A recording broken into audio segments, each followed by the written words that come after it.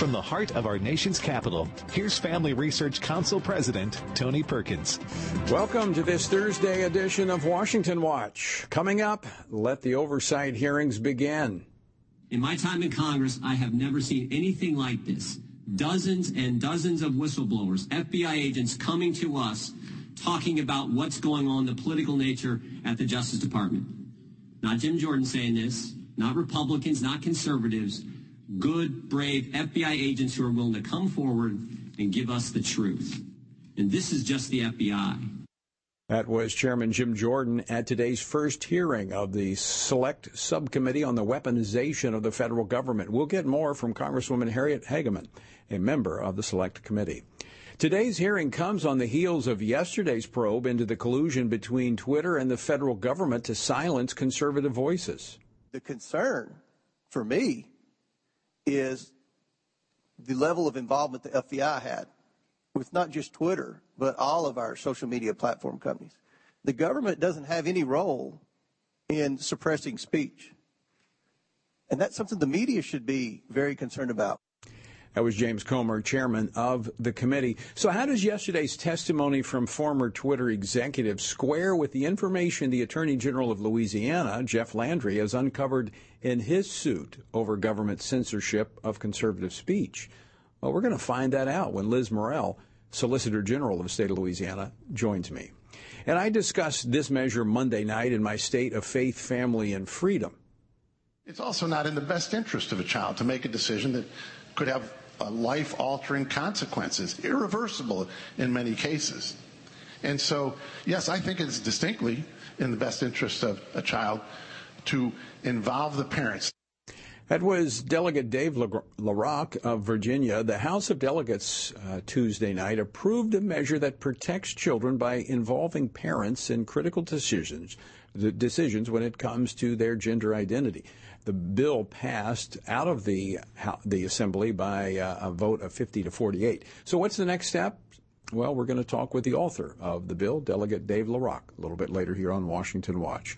Also, the president may have hoped his ignoring the Chinese spy balloon in his State of the Union address would just kind of make it float away. Well, it didn't.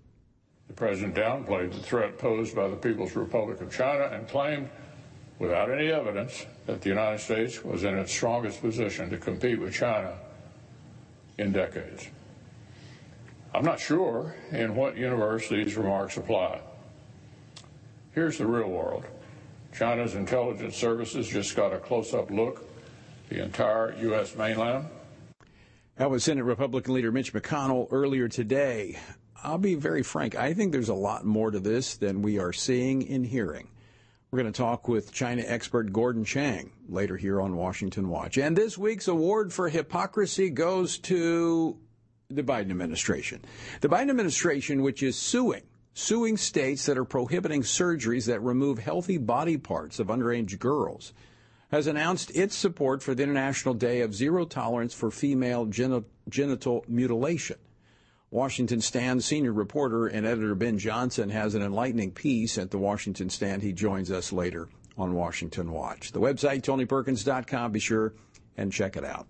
Our word for today comes from Jeremiah 18. Then I went down to the potter's house, and there he was, making something at the wheel. And the vessel that he made of clay was marred in the hand of the potter. So he made it again into another vessel, as it seemed good to the potter to make. Then the word of the Lord came to me, saying, O house of Israel, can I not do with you as this potter, says the Lord? Look, as the clay is in the potter's hand, so are you in my hand, O house of Israel. You see, the Lord is the potter, and we're the clay. He will prevail. The passage continues, communicating the message that we should yield to the hand in the Word of God. You know, we need to be like clay, not silly putty, which would forget God, as he talked about, resisting his word and worshiping the works of our own hands. To join us in this journey through the Bible, go to frc.org/Bible. All right, as I previewed on the program yesterday, the House Select Subcommittee on the Weaponization of the Federal Government held its first hearing today. The hearing included testimony for Senators Ron Johnson and Chuck Grassley and focused on the documented incidents of bias against conservatives from the Department of Justice. The subcommittee has both subpoena power, the ability to access Intelligence Committee information, and a commitment to follow the truth wherever it leads. Joining me now to discuss this is Congresswoman Harriet Hageman, making her first appearance on Washington Watch since her recent election to Congress. She serves on the Select Subcommittee on the Weaponization of the Federal Government. She represents the state of Wyoming's at-large congressional district. Congresswoman, welcome to Washington Watch. Great to have you. Thank you, Tony. It's wonderful to be here. So tell us about today's hearing. This is a pretty significant committee, by the way, and congratulations on being put onto this committee. Chairman Jim Jordan, longtime friend of mine and tenacious in getting to the facts. I am thrilled to see the work of this committee. Tell us about this first hearing today. Well, it is momentous, and it is an incredibly important committee. We have to get to the bottom of what has been going on with our federal government. And the title or the name of the committee itself, I think, tells exactly what we're looking into. The weaponization of these agencies and the White House, the executive branch, against citizens of this country, primarily focused on differences in political opinion. The conservatives have been being targeted for quite some time. We know what the IRS did with the Tea Party. We know how the IRS was weaponized in order to make it so that our various Tea Party groups could not get the tax-exempt status that they needed to be able to operate. That was only the beginning. Well, maybe it wasn't even the beginning. Maybe that was something that had been going on for quite some time, but that's when we started seeing it being exposed. And that's what this hearing today is about, and what we will continue to do in working on this committee to expose what's going on with the federal government.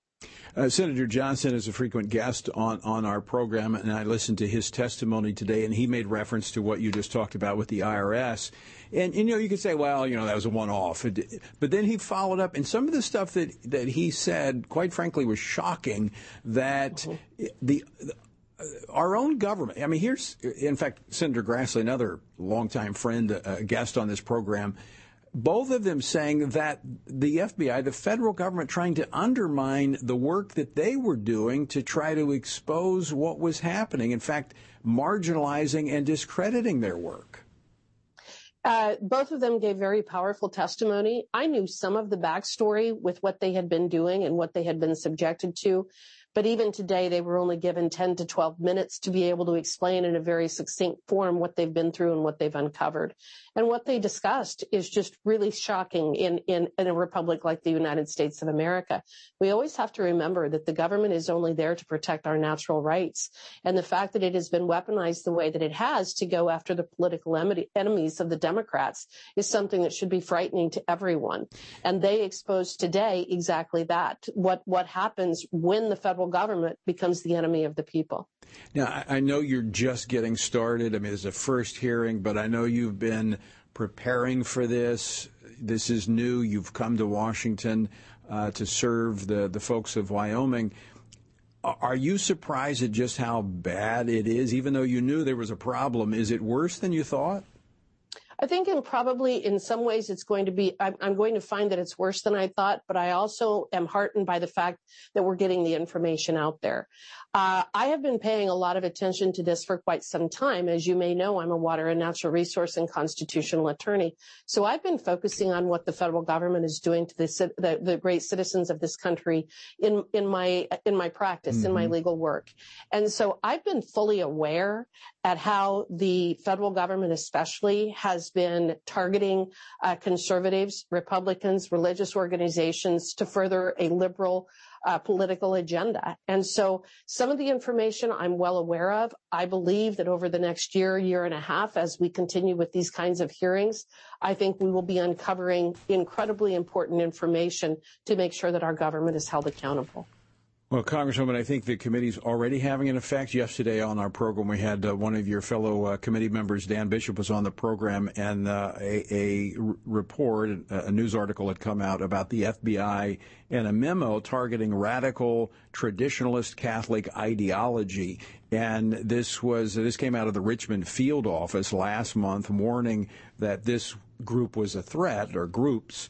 And it was based upon information from the Southern Poverty Law Center, which is a discredited leftist organization which has targeted us and led to a shooting here at our building.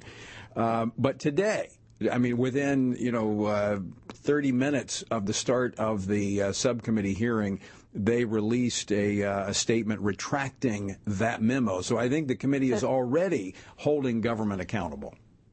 I think that's exactly right. But them retracting that letter does not mean that we should not get to the bottom of why it was written in the first place, because that is a culture and mentality that we need to ferret out and find out where it's coming from, why it is finding a foothold in the FBI. Excellent point. We can't just, even when they correct something, we need to get to the underlying reason as to why it happened. You are absolutely correct. Thank you for bringing that, because it is a culture. This is a cultural issue at the FBI and in the government and this happens all the time. You catch them, oh, that was a mistake. We didn't mean to do that. Right. And so it is the underlying culture, and I am thankful this committee is there. So I know your time is short, but I want to ask you one final question. The subcommittee has said it is committed to following the truth wherever it takes them. What do you anticipate next? Well, I think that we're going to be looking at a variety of issues. One of them that has been raised is the level of surveillance that we're all under with this government. You talked about the Chinese balloon, and obviously we had a foreign incursion over the last 10 days from China. But we also have a federal government that is surveilling us in so many ways, whether it's as something as requiring all livestock producers to use radio frequency identification ear tags. Why would the USDA be trying to impose something like that against our livestock producers? There's a whole variety of issues that we need to get to the bottom of. This is a First Amendment panel that we're talking about now. This is an issue about protecting the First Amendment and making sure that the FBI and DOJ are not infringing on our First Amendment rights. First Amendment in terms of freedom of speech, but also freedom of religion, as you just described with the letter that we discussed. But surveillance is a big one, and also just using agencies in a way to punish political enemies, which is something that's been going on for quite some time. This is the final question. Citizens who have encountered things like this, can they communicate this to the committee to look at? Absolutely. Absolutely. They need to get a hold of the folks that are on that committee. They can get a hold of our individual offices. The information from my office, for example, is on our website. If people have information of things that they have, personal information about ways in which the government is working against the citizens, then we'd like to know that. All right. We'll put a link up to your site on our site. Congresswoman Hageman, thank you so much for joining us.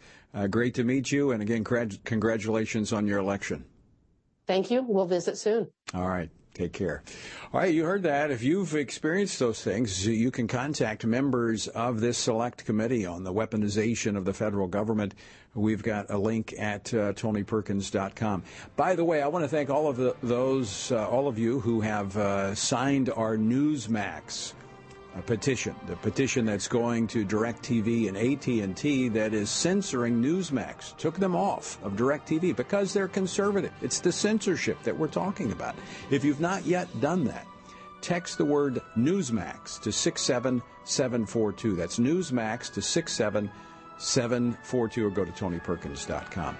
All right, when we come back, we're going to be talking with the Solicitor General of the state of Louisiana they've sued the federal government to find out more about the collusion. And I want to find out how that squares with what came forth from the Twitter executives yesterday. What have they found out? That's next here on Washington Watch. Don't go away.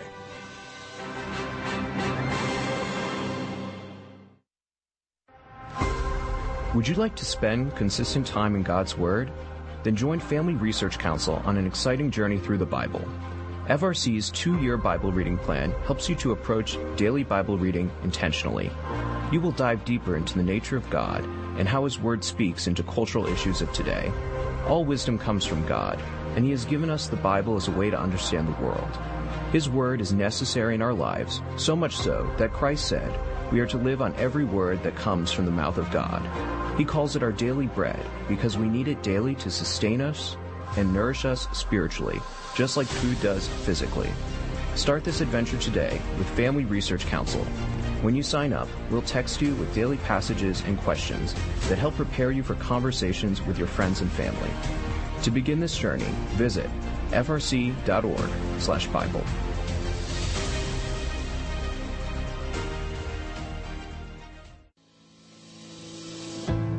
1 Peter 3:15 instructs us to always be prepared to give an answer to everyone who asks for a reason for the hope that we have. The mission of FRC's online Center for Biblical Worldview is to carry out that verse by training Christians to advance and defend the faith in their families, communities, and the public square, as now more than ever, we need to be grounded in the truth of God's Word. The Center for Biblical Worldview provides amazing written resources for a wide range of relevant issues, including biblical stances on voting, religious liberty, abortion, marriage, and sexuality. Each of these topics comes as a free downloadable PDF version, abbreviated version, and Spanish translation, along with a prayer guide. To access this written series or to sign up for the Center for Biblical Worldview's monthly newsletter, visit frc.org/worldview.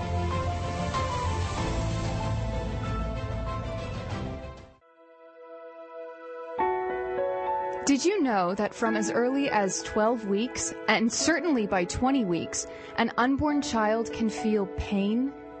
Did you know the issue of pornography is growing among women? Did you know that pornography, sex trafficking, and abortion are all linked and on the rise across the globe?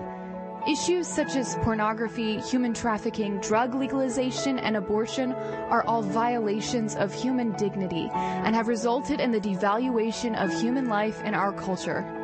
Family Research Council stands firm on the principle that every life has value, ought to be respected, and has been designed for a unique purpose.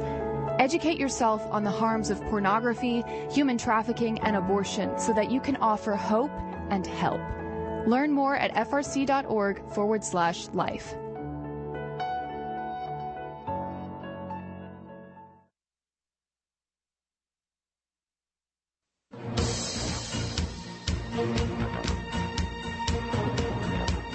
This is Washington Watch. I'm Tony Perkins. The website, tonyperkins.com. Yesterday's hearing from the House Oversight and Accountability Committee brought to light continued revelations of federal collusion and interference with the social media giant Twitter. Now, as we've talked about before, I don't think it's isolated to Twitter. You know, viewers and listeners of this program may remember that the state attorneys general of Louisiana and Missouri filed a recent lawsuit against the federal government alleging that the suppression of disfavored voices on YouTube, Facebook, and Twitter platforms violates the First Amendment of the United States Constitution. Now, this came up yesterday in the hearing that, you know, a private entity can restrict what they have on their platform and the speech that takes place. But federal government, if they reach in and say, hey, I want you to silence those people over there, take them off, that becomes a First Amendment violation. Now, what I want to do is kind of compare what the attorneys general of Louisiana and Missouri kind of discovered, and they're still in this process of discovery. Their lawsuit continues, kind of looking to see if it squares with the testimony yesterday from the former Twitter executives. Joining me now to discuss this is the Louisiana Solicitor General, Liz Murrill. Liz, welcome back to Washington Watch. Thanks. It's great to be with you, Tony. Now, we had the Attorney General, Jeff Landry, on the program discussing this topic last month. Give us first, before we go into yesterday, the update on the status of your lawsuit and who you are targeting in that lawsuit. Well, our lawsuit was filed against the federal government, and we've amended those pleadings since this lawsuit began to add more parties, add more agencies, and conduct discovery regarding more individuals' participation in this scheme. You know, I think what's been really revealing is in the process of discovery, which is, you know, for non-lawyers, it's a procedure in which we can go through under the court supervision where the plaintiffs have to provide us with information. And third parties also sometimes have to provide us with information when we send them subpoenas. And that's what really created this whole thing, because we were able to get information from Twitter and Facebook that revealed a widespread, coordinated conspiracy led by them and pushed by the federal government to censor people's speech.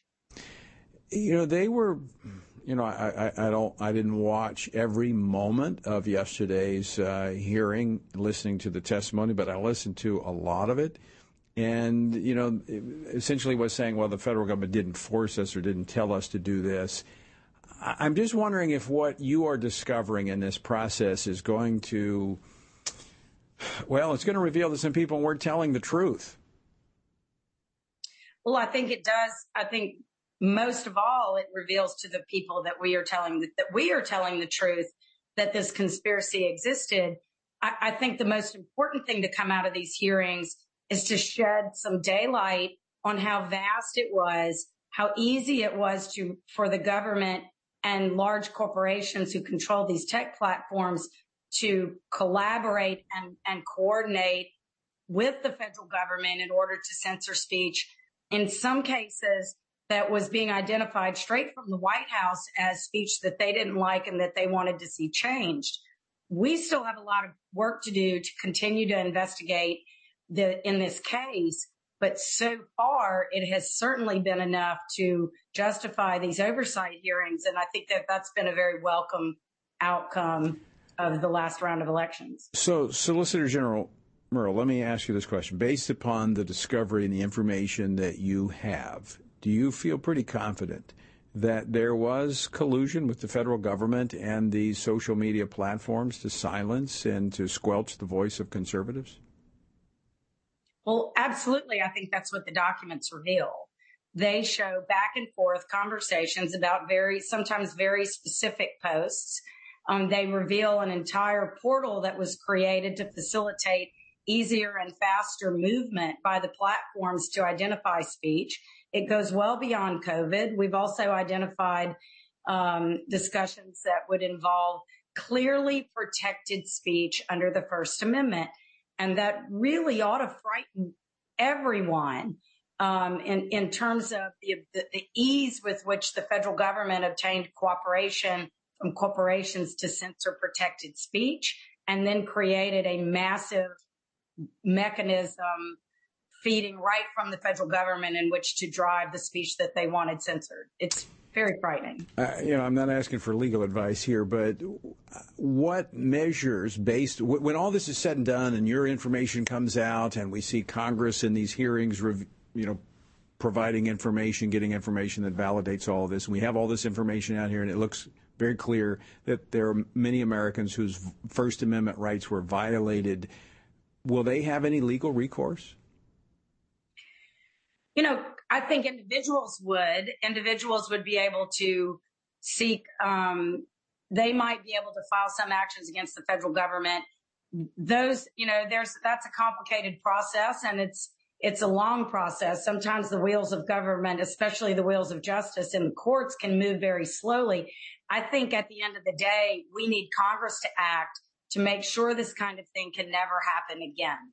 And that's part of Congress's job in overseeing these agencies. It should never have gone this far. Mm-hmm. It should never have been able to happen as that the American public would be targeted this way for disfavored speech. And I think that at the end of the day, Congress needs to look at this very closely and see what they can do to make sure that their own agencies are held accountable and restricted so that this can't happen again. Well, Solicitor General Murrell, I want to thank you for the work that you and the Attorney General there in Louisiana, my good friend Jeff Landry, have been doing on this, because if it weren't for the state attorneys general, this information wouldn't be coming forth. So thank you. We look forward to talking to you as this discovery process continues as we find out more information. Thank you. We will keep working on it. All right. And we all have a part to play in this, folks. As I was talking about earlier, this censorship that's taken place. And it's big corporations, and not just Facebook, Twitter, but AT&T, DirecTV, taking off Newsmax. If you've not yet signed that petition to AT&T and DirecTV, text Newsmax to 67742. That's 67742, the word Newsmax, or go to TonyPerkins.com. Look, we have to stand up for those who provide a platform for the exchange of ideas and opinions. Okay, don't go away, because on the other side of the break, guess what? More Washington Watch straight ahead. Are you a university student? Do you know a university student, specifically one who wants to grow as a Christian leader to positively influence public policy and the culture? Look no further. Family Research Council has a life-changing 12 to 15-week internship program that has prepared and equipped students to take the next step in their professional journey. With a speaker series focusing on careers and callings, lectures from prominent conservative leaders, and weekly biblical worldview training, students will grow in personal and professional development. Interns have the opportunity to work in policy, communications, event planning, and more. They will gain real-world experience working directly with our experts who will guide them in pursuing careers of influence so that they can make a difference wherever God calls. This paid internship offers fully funded housing in the heart of downtown D.C., giving you the chance to experience our nation's capital. Visit frc.org/internships to apply. What is biblical masculinity? In our culture of gender confusion, there aren't many examples of godly manhood.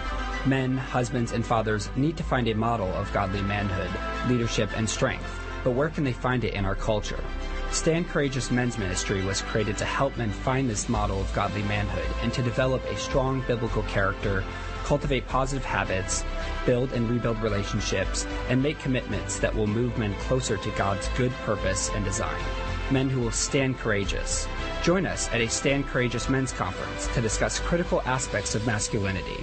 These conferences are led by men who understand the issues men face. They unpack our role as a defender, provider, instructor, and battle buddy so that we can make an influence as a chaplain inside and outside the home. Learn more and find a Stand Courageous event near you at standcourageous.com.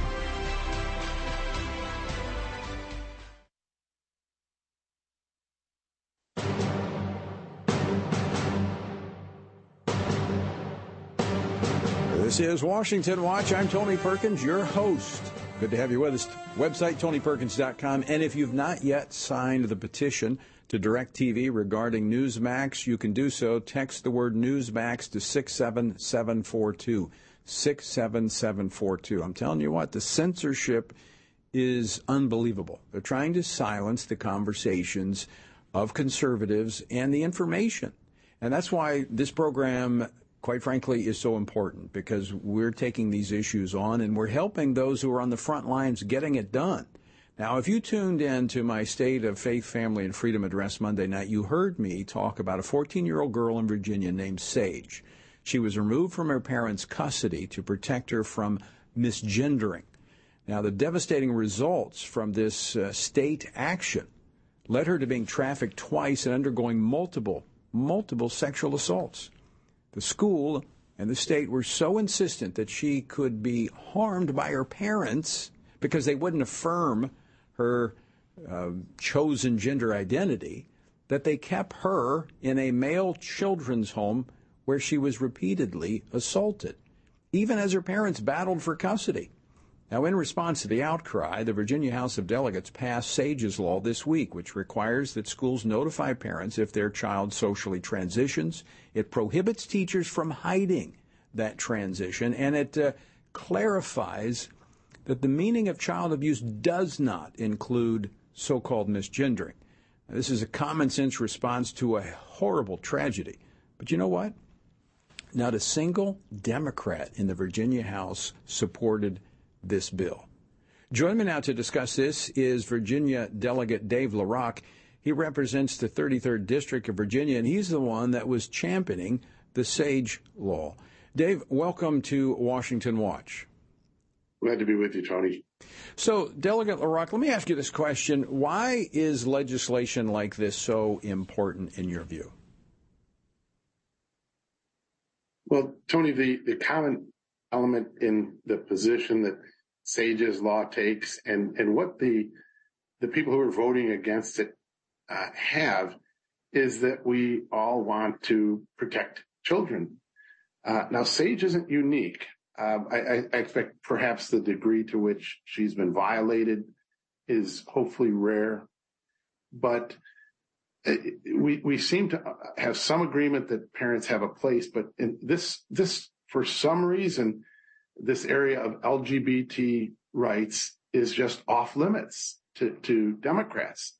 It's this identity politics that requires them to either be Democrats, to either be 100% affirming of everything LGBT, even in this case where clearly it's harmed Sage and in other instances completely deprived parents of their opportunity to even to either counsel a child, possibly even in the direction of affirming them, but it or just cause them to kind of put things on hold, slow things down. But they had a press conference the other day, a couple of days ago. I attended it, sat in the front row. I wanted to see what, if any, common ground we could have to help protect these kids, but no interest whatsoever. Yeah. They completely condemn everything we're doing.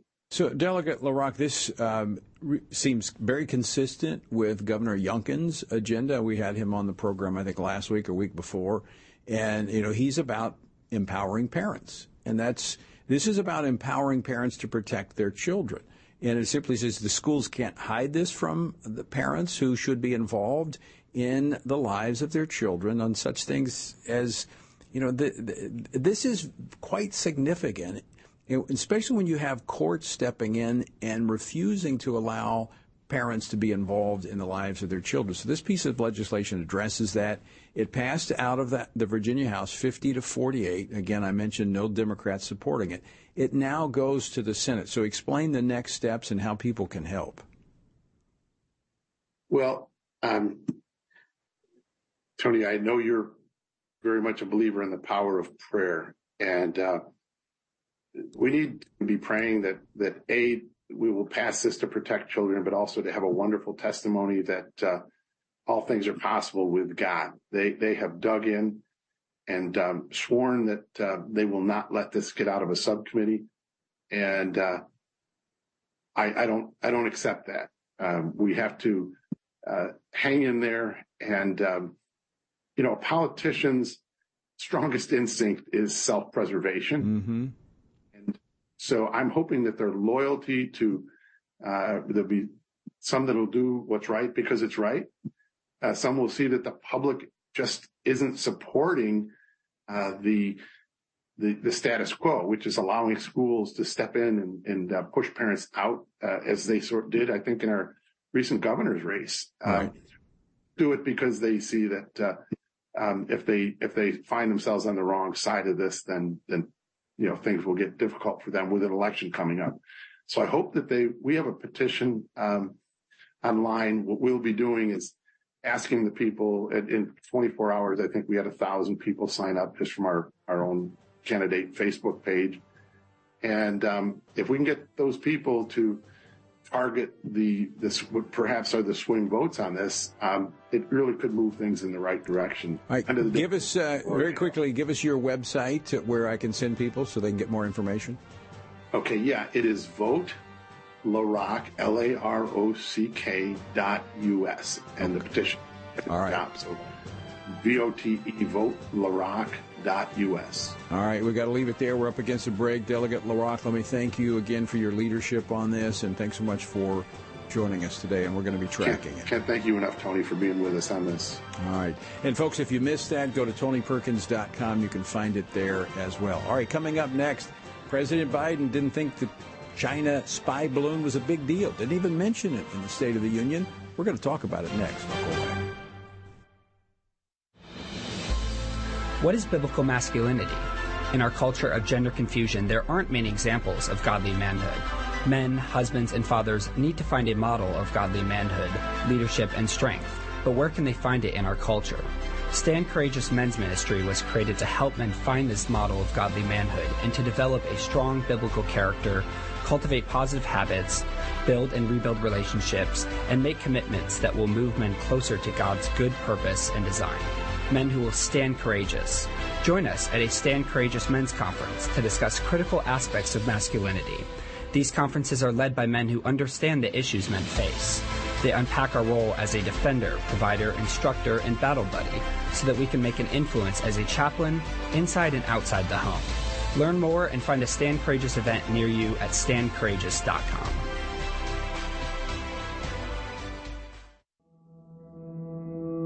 With the increase in tech censorship of conservatives and Christians, Family Research Council created a tech subscription platform to be sure we don't go completely dark due to censorship.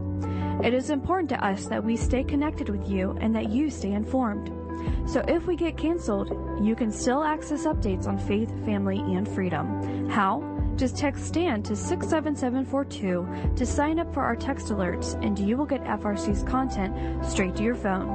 Again, just text STAND to 67742 and you will get alerts on the biggest stories of the day. With just a simple text, always have access to our content and stay informed and connected with like-minded community. Text STAND to 67742. That's STAND to 67742.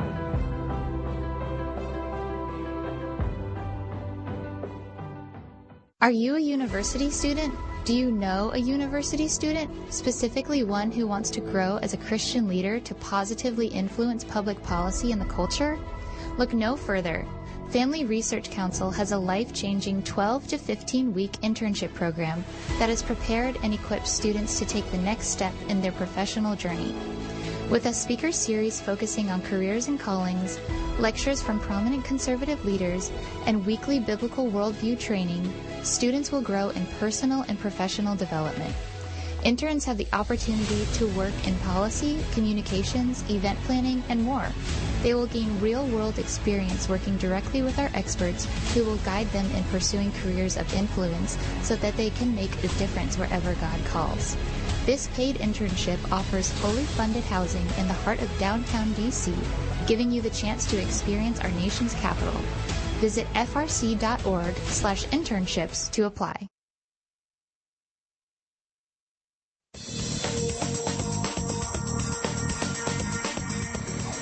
Welcome back to Washington Watch. I'm Tony Perkins. All right, earlier today, the State Department released new details regarding China's surveillance balloon program, declassifying information that indicates sophisticated efforts to spy on more than 40 countries across 5 continents. The agency also expressed confidence the balloon's manufacturer had direct commercial ties to the Chinese military. What conclusions can we draw from the State Department going so public with this information, a week removed from the Biden administration's previous attempts to downplay the entire affair? I mean, again, in the State of the Union address on Monday night, the president, there was one sentence regarding this. The entire nation was focused on this for a week, and he didn't even talk about it. Joining me now to talk about this is the author of The Coming Collapse of China and the Great U.S.-China Tech War, Gordon Chang. You can follow him on Twitter at Gordon G. Chang. Gordon, welcome back to Washington Watch. Thank you so much, Tony. All right, tell us what you know about today's revelations from the State Department. Well, the State Department said that China has a fleet of balloons. They have surveilled countries in 5 continents, more than 40 countries. This is something that China watchers have known, but obviously the Pentagon was not alive to it because there were balloon intrusions, for instance, during the Trump administration, which they were unaware of. And I think that they have become aware of it when they look back through all of the data that they have collected. There were a lot of things that they sloughed off, which they didn't understand at the time, but now they realize the most likely explanation are Chinese surveillance balloons. Well, China has demanded the return of the remains of their balloon. I'm assuming that we're going to be able to find out a lot more about their program by analyzing what we're able to recover. Yes, we'll find out what that surveillance package under the balloon actually was able to find. But also, I think that we're hearing indications that there were U.S. components in the Chinese surveillance package, and that could very well mean that U.S. parties get prosecuted for selling sensitive materials that could not be sold to China. So there's going to be a lot that we're going to learn. And it's not just Chinese villains. It's perhaps American villains as well. Well, we've seen that already when it comes to the surveillance that's going on in the country of China of like the Uyghurs and others that has been facilitated by U.S. companies. Of course, that's now being exported to other countries as well, even coming back to the United States. Gordon, this is obviously negligence on behalf of our military, but could it be that they were not expecting a lower tech surveillance system of balloons, and they were looking for things in space as opposed to things in the sky? Yes, and I think the Pentagon is really not of a mindset to deal with China. They just don't have the right framework for thinking about this. And so you have these threats. Yes. We heard the NORAD commander, General Van Herk, say, well, look, yeah, we detected it, but we didn't do anything about it. And the question is, why not? Either the general just did not understand the nature of this Chinese balloon, or his rules of engagement were clearly insufficient to protect the American homeland. Or maybe both. Extremely important point. Even going to the president's statement in his State of the Union address about, we don't want conflict, we're just competitors. That puts us on the wrong footing with China. In fact, I'm sure you've commented on it, the memo that came from the 4-star general in the Air Force saying that we could be at war with China and by 2025, and people were quick to dismiss that. So anyone that's in the military trying to put us on that right footing is dismissed and marginalized. Yes, and this is the president's fault. For instance, as you point out, in the State of the Union, he made no direct reference to the balloon incident. There was one sentence which was indirect in his interview with Judy Woodruff. He laughed off the entire thing. And today, CNN reported that Biden administration officials actually testified before a closed session of a congressional hearing that they did not want to shoot down the balloon at an early stage when they could have done so over uninhabited territory because they were afraid of China's reaction. I mean, they were intimidated from defending the U.S. on our own territory. I mean, this is just outrageous. And that's really the president's fault because he sets the tone on China. He won't even call China an adversary. And I think that they're more than just an adversary. They're an enemy because that's the way they think of us. So let me ask you this question, Gordon Chang. From the Chinese perspective, how do they interpret what has unfolded here in the United States? There are a couple of alternative explanations for why China authorized this balloon flight. One of them is that the Chinese military has now become so politically powerful that they can do what they want, and they are very much want to show the United States that we're done. We're no longer a power. Xi Jinping, another explanation would be that he did this to basically intimidate us, to show the world that the U.S. is incapable of defending itself, and so therefore they should ditch the U.S. and should obey China. There are a number of ways we can look at this, but none of them are good. And what this really says is that there is real turmoil at the top of the Communist Party, and that the hardliners, if anybody is in charge, they are. I would have to imagine under any circumstance, when you look at what occurred, yes, we shot down the balloon after it came across the entire country. And then in the president's speech, he did not display any anger or righteous indignation against China for breaching our borders and our airspace and snooping on America. He was dismissive of it at best. This has to embolden communist China. Yes, it does. And the way it does, especially because, we had the Defense Secretary Lloyd Austin try to establish a communication link with the defense minister in China. And what that does, and we don't realize it, we think it's sort of responsible. We think of restraint as being the right course of action. But the Chinese view it as weakness. Yeah. And essentially what we have been doing, and not just with this incident, but over the course of decades. So there's a lot of presidents responsible. What we have done is we've emboldened the worst elements in the Chinese political system by showing everybody else that belligerence works. The Chinese engage in provocative conduct and we don't impose costs. And everybody then thinks, well, why don't we engage in something even more belligerent because we're going to get away with it? And in fact, China has gotten away with it. Republicans, Democrats, liberals, and conservatives in the Oval Office, China has gotten the better of us at every turn. So, this should not be a surprise to the American people. And we obviously need to change course immediately. Yeah, I mean, they're just going to keep probing and see how far they can push. And, of course, we know, going back to comments from General Milley, the chairman of the Joint Chiefs, after the election, he wrote in his, he made statements that, he called his Chinese counterpart to assure him that if Donald Trump was going to do anything, he would let them know. That, to me, is a real key point in the problem we have, that we have a military that is interacting with the Chinese, wanting to give them advance warning of actions we might take. Yeah, the word treason comes to mind. The United States has a constitutional mechanism for dealing with a commander-in-chief who is not capable. And if General Milley thought that President Trump was not competent to serve as commander-in-chief, he should have tried to invoke the 25th Amendment. But what he decided to do was to go around and talk to our enemy. And he should have been fired for that. Yeah. Gordon Chang, always great to talk with you. Thanks so much for joining us today. Appreciate you staying focused on this issue. Thank you so much, Tony. And stay safe. All right. Will do. Gordon G. Chang on Twitter, at Gordon G. Chang.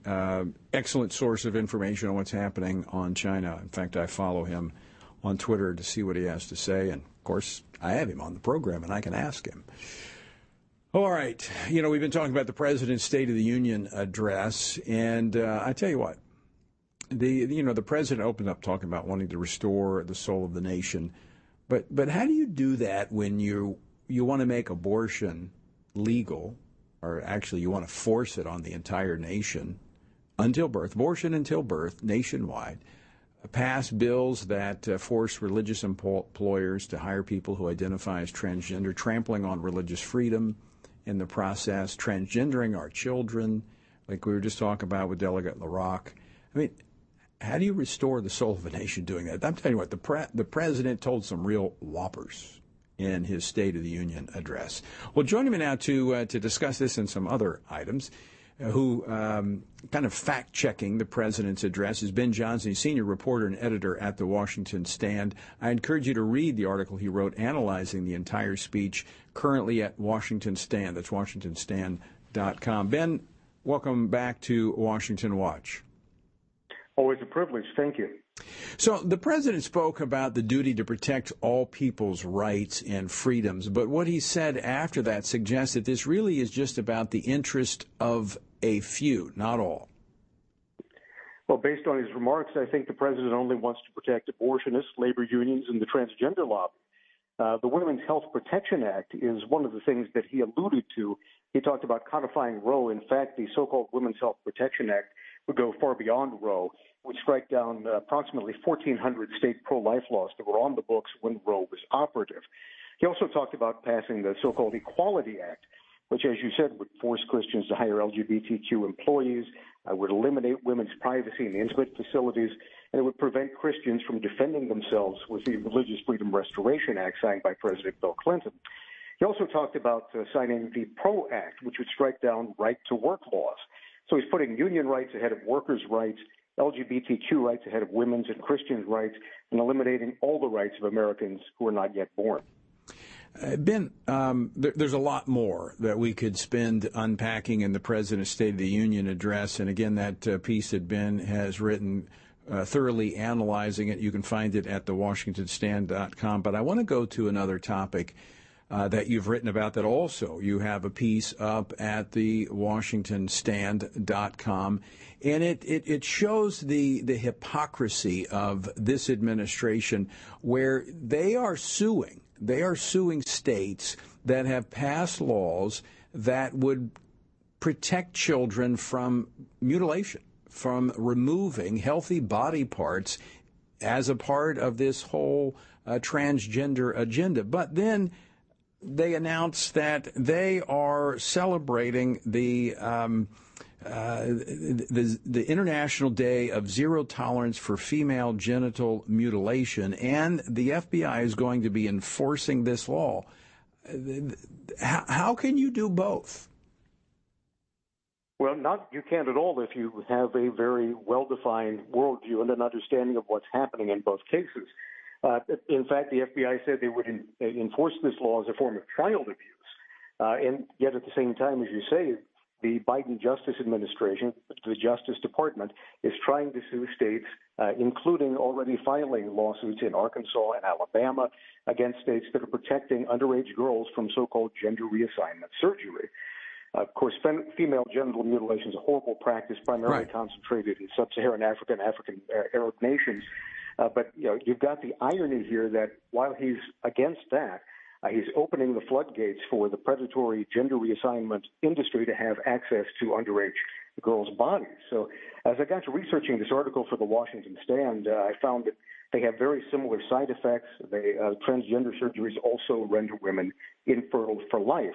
So we might say that he's taking steps against female genital mutilation, but he's in favor of female genital mutation here at home.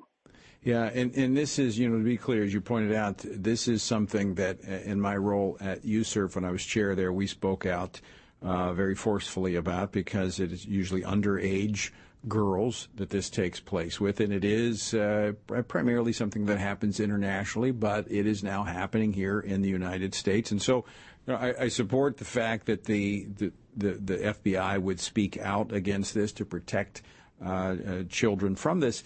But it's the hypocrisy that I have a problem with, that they're now suing states that are taking actions to protect children from, as you described, the sexual or the transgender surgeries that render them infertile for life. But there seems to be no end to the hypocrisy of this administration.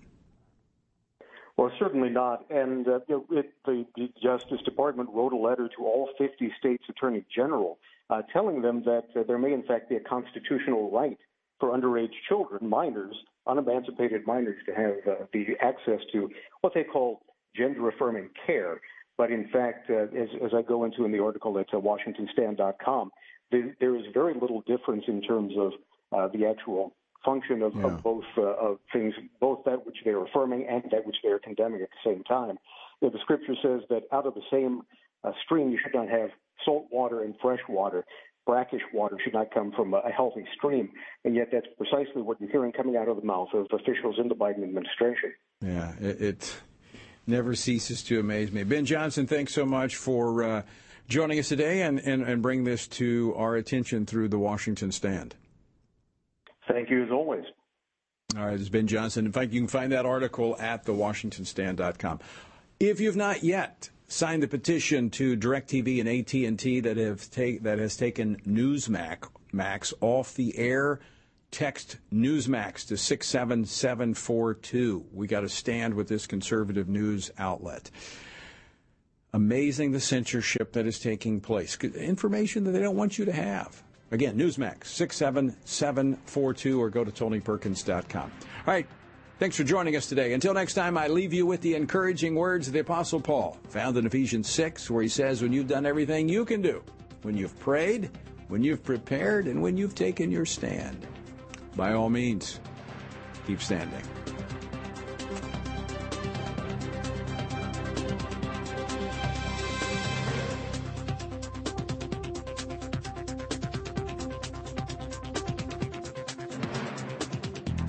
Washington Watch with Tony Perkins is brought to you by Family Research Council and is entirely listener-supported.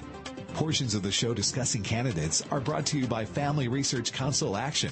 For more information on anything you've heard today, or to find out how you can partner with us in our ongoing efforts to promote faith, family, and freedom, visit TonyPerkins.com. Also, to leave a comment about Washington Watch, call our watch line at 1-866-372-7234. That's 1-866-372-7234.